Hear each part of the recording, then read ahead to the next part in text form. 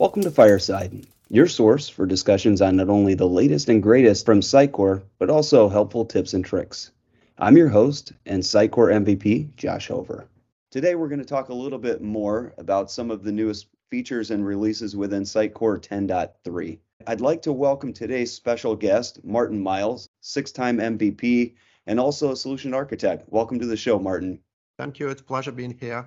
Today, we're going to talk a little bit more about 10.3, which was announced this year at Symposium. And I think really it was a much anticipated, and really 10.3, even from what Sitecore has stated, is going to help really guide the path into XM Cloud as a stepping stone. But, alone, I think it's packing a lot of really great new features and functionality that are going to be really useful and can be leveraged. So the release was actually officially announced on December 1st of 2022, and that was when it became available.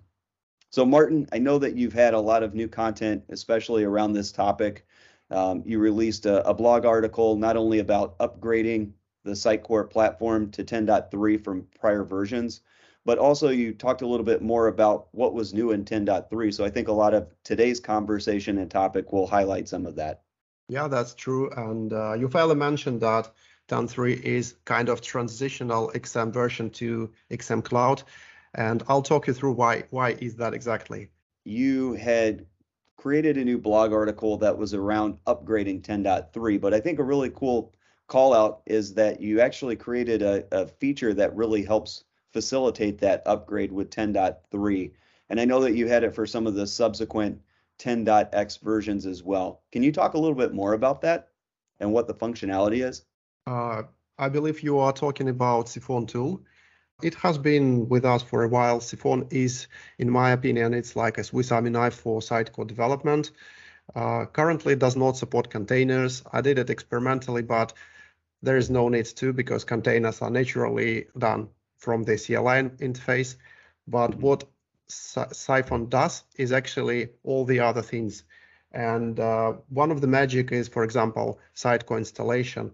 Like previously, you had Sitecore Instance Manager, which helped you doing all the things, but Siphon takes you to even higher level.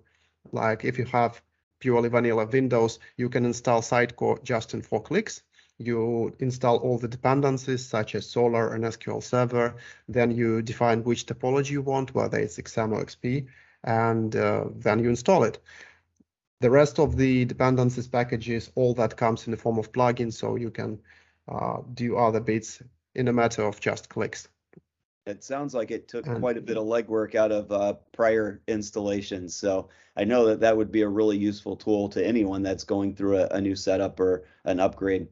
And not just that, if you are, for example, business person, marketer, analyst, or even a developer who wants to set up a local development environment, it's much easier to work with Siphon rather than do things manually. Looking at some of the bigger features, I think headless SXA was probably one of the most anticipated features coming into 10.3. It's leveraging Next.js, which is the headless XXA components. But I know that they have a lot of new components that are going to be out of the box, and they're also looking to deprecate some of the older SXA components as well. That's absolutely correct. And they do aim to get a feature parity between SXA headless, the one that runs on XM Cloud, and the one which you get with 10.3 platform. The lots of components just gone, and you are given just very little set of components out of the box. Very, very basic, like rich text, title, promo, container, image, of course, links list, navigation, something like that. And having SXA, you obviously have rendering variants. And having rendering variants, you can create your own component variants. You can also clone components, and you can do lots of things you just want to typically do with the classical SXA. The only thing is that it's built above Next.js, and the code is written with TypeScript and React. But it's very easy and straightforward as soon as you know how to deal with Next.js development. Yeah, and I think that this is definitely going to really help future state the solution as we look forward and clients are looking to make the move to XM Cloud here in the future. What are your thoughts? Yeah, I really admire the work that SXA team has done behind the scene. I know Adam Naimanovic, who is the frontman of SXA, he does very good work presenting the product, but much bigger work has done beyond our eyes. There are some concepts which SXA Headless brought here, for example, pay branches and site-specific standard values. And I heard there will be much more simplicity about cloning websites with all the things preset. So that's a really accelerator, and that's what is A stands for in this abbreviation. Another thing, by the way, I want to mention is that SXA Headless comes with all the SEO concepts done out of the box.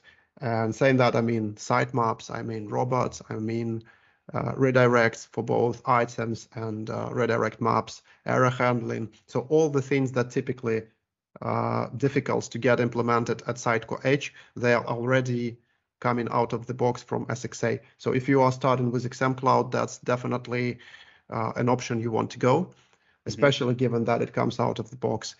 But since we're talking about 10.3 platform, and if you are building a new, you probably want to think ahead about migrating to XM Cloud, and that's definite choice you would want to take.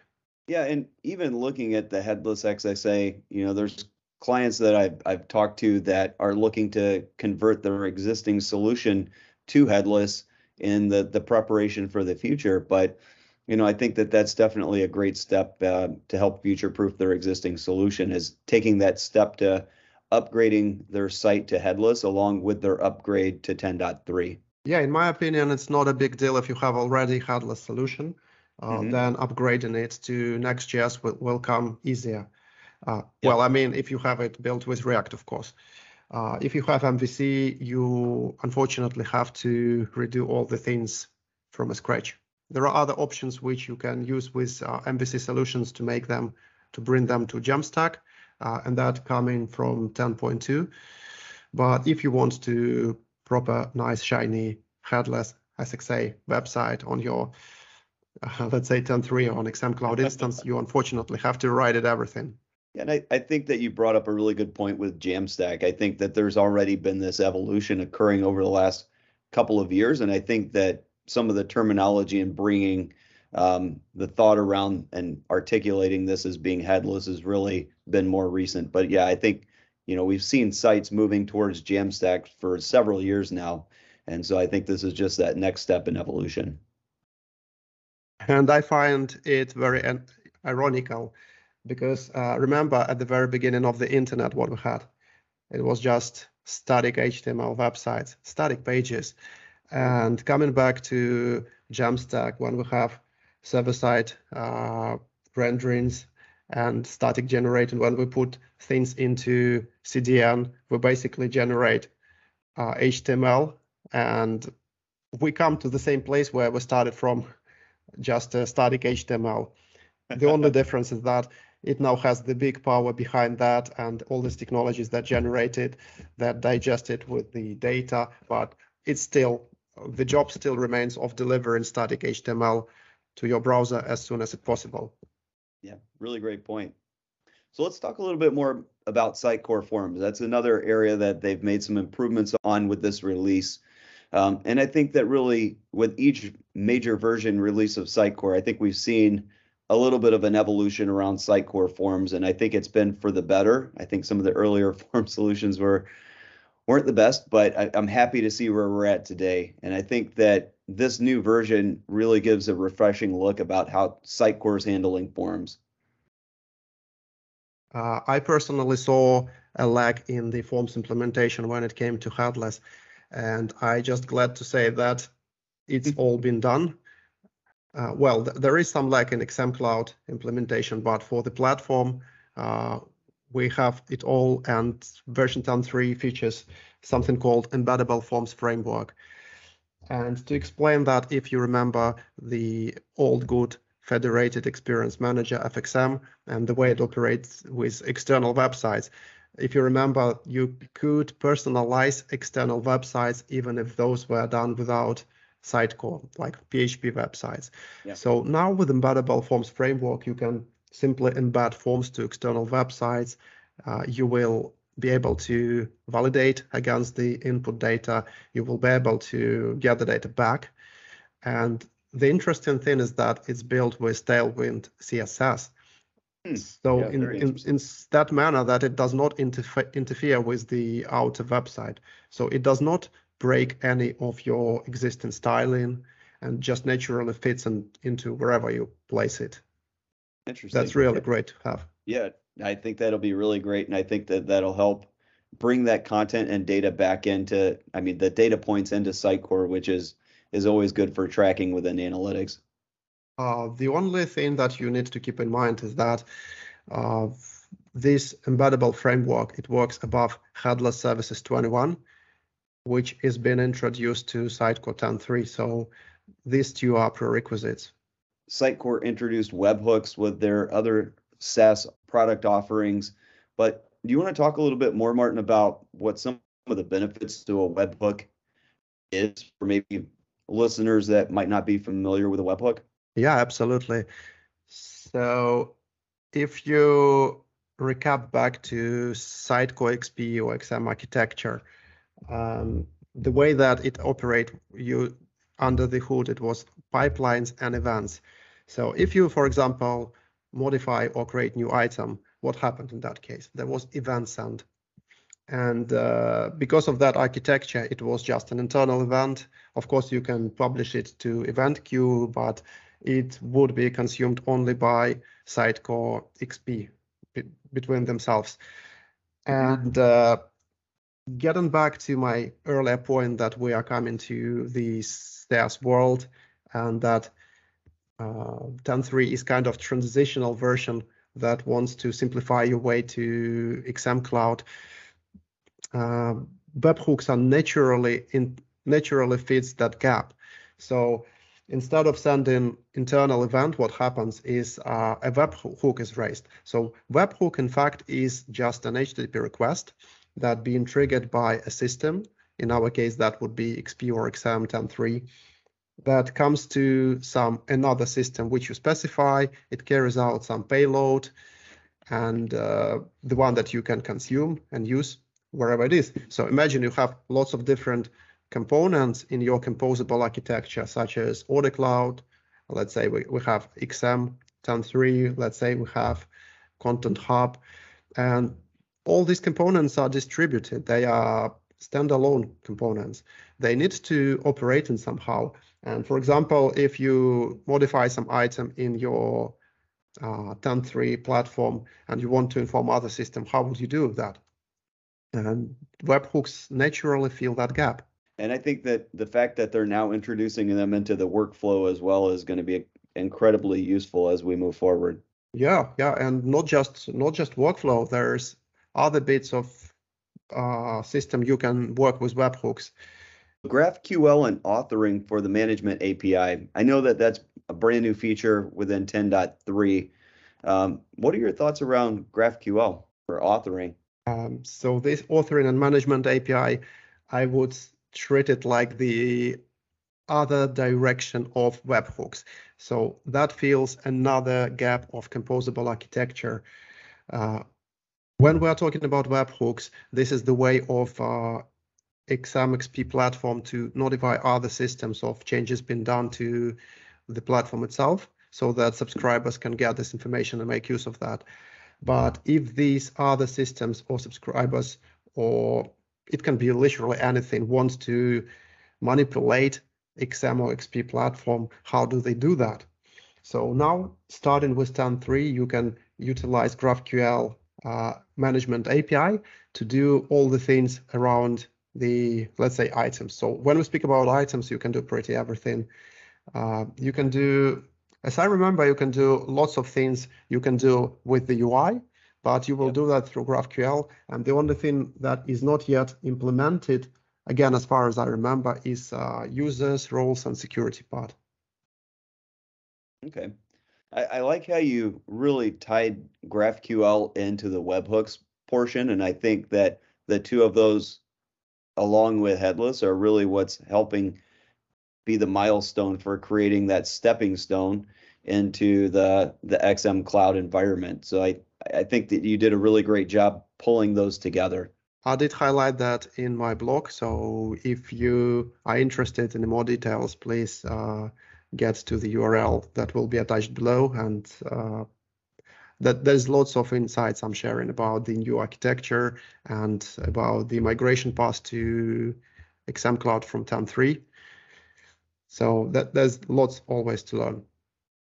Great. Yeah, I'll make sure that I include a link to those posts for others to be able to read those as well. I know that they are introducing a new layer of database encryption as well, and that's transparent database encryption.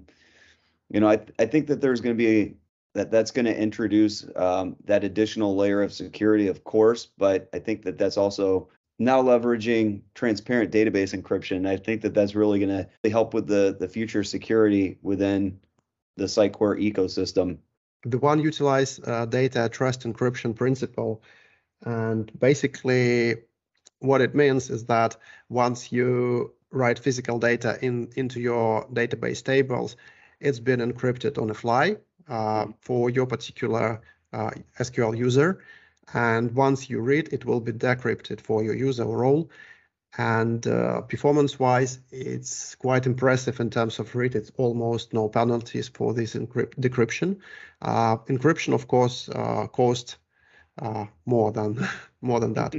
Right. But again, thinking about the 2022 as a year in terms of cybersecurity, there were so many leaks and so many databases being just gone for some reason.